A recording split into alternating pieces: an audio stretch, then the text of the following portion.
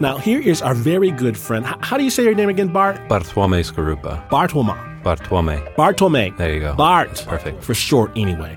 Bart used to work for a company that had him doing research way out in a rural area of Madagascar. He dived and researched coral reefs. I was diving every day. There was really warm waters. It's a tropical climate. They were so far out, they didn't have electricity, clean water, nothing like that. I wear contacts. At first, I didn't really think much about it. I'd clean my hands with soap and water, and then I'd put my contacts in and I'd go diving. Rinse, repeat, day in, day out. 6 days a week, we worked. There was no drinking of alcohol during those 6 days. Day 7, it was a little bit different. They had this local alcohol called toga gash, which smells like gas. We went to town. And I remember I woke up the next morning, huge hangover. In my eye was on fire. It really hurt. It's turned like a milky white. So everybody tells Bart he's being a baby, but he goes out to the field medic to a guy named Craig. Craig was in the military, and then he was a paramedic in London. So he's perfectly kind of suited for looking at first aid responses. And he looks at my eye and has no idea what's going on.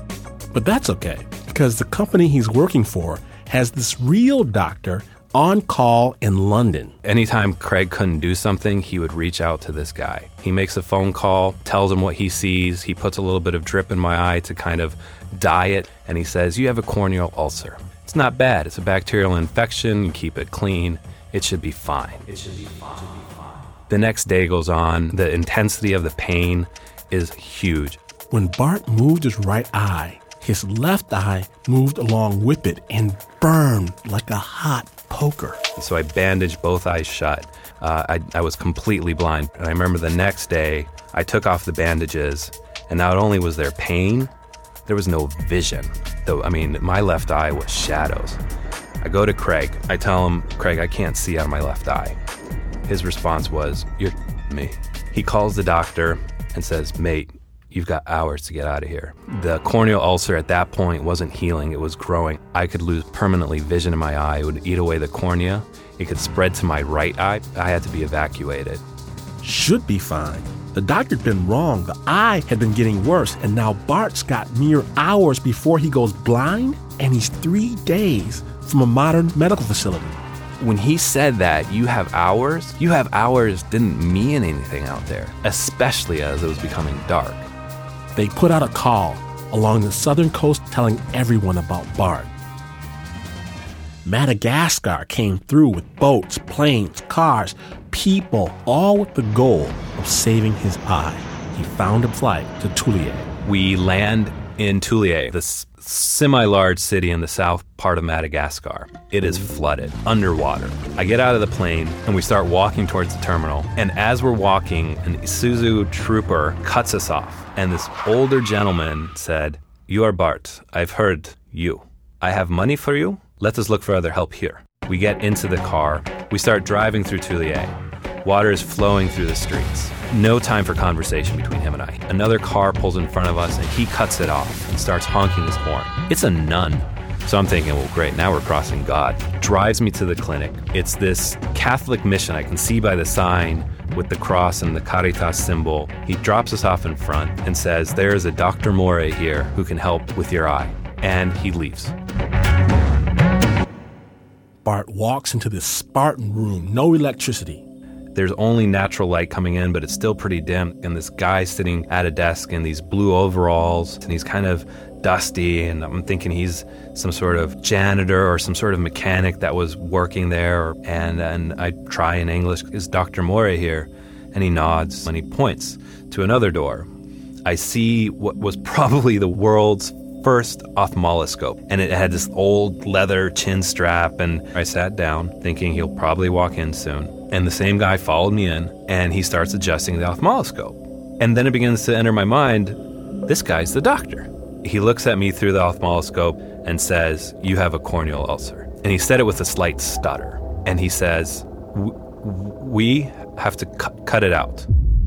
And I thought, No. I mean, I'm cool. I realize I have something in my eye. I'd like some medication. We have to cut it now. And those words just hung in the air. And he says, lie down. I lay down on the bed and I hear metallic clicks, like somebody's putting something on a metallic plate. But Bart still can't see much. He can only ask, what's he doing? He's getting some instruments ready. What kind of instruments does he have? You really don't want to know. Another nun comes in with a flashlight. The first thing Dr. Morey said when he got to my side was, don't blink. And I thought, you are putting a knife in my eye. How am I not going to blink? And I said, I don't know if I can do that. And Bart's just wondering why Dr. Morey can't just hold his eye with one hand. And he looks down and he sees that the doctor's left hand isn't moving. Then he realizes it hasn't moved since he started. Oh my God, he's half paralyzed. The stutter all of a sudden made sense. And now I'm beginning to think, how safe is this going to be? And before I could do anything else, the nun takes the flashlight in one hand and opens my eye with the other and holds it there. They gave me popsicle sticks that I put into my mouth. And then it happened. It was a shot of white pain.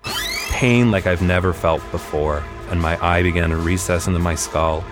And as quickly as it happened, it was over. It's done.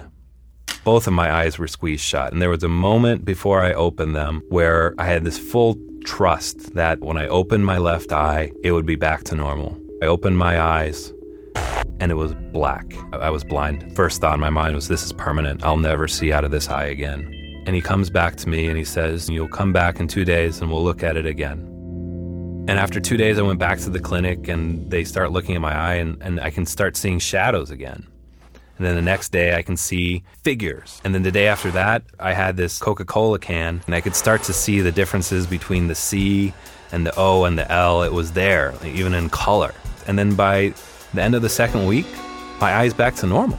He had the capabilities. He had the skills. And though I had to take this leap of faith, he was confident in his abilities to complete that. And he actually healed my eye. Bart found out during a stay that Dr. Morey had actually spent his life working in Madagascar and England and had a stroke that impaired his entire left side, but not his right. And he told me these things as I was there, that we only have one life to live. And it's not what we do for ourselves, but what we do for others that will last. And I thought about my life and what I could do. I made a judgment then on my own life that when I got back, things were going to be different. And they have. When Bart got home, he started his own nonprofit. It's called Groundwork Opportunities, or GO for short. He coordinates volunteers and donors to provide resources to people that have the skills to change their communities.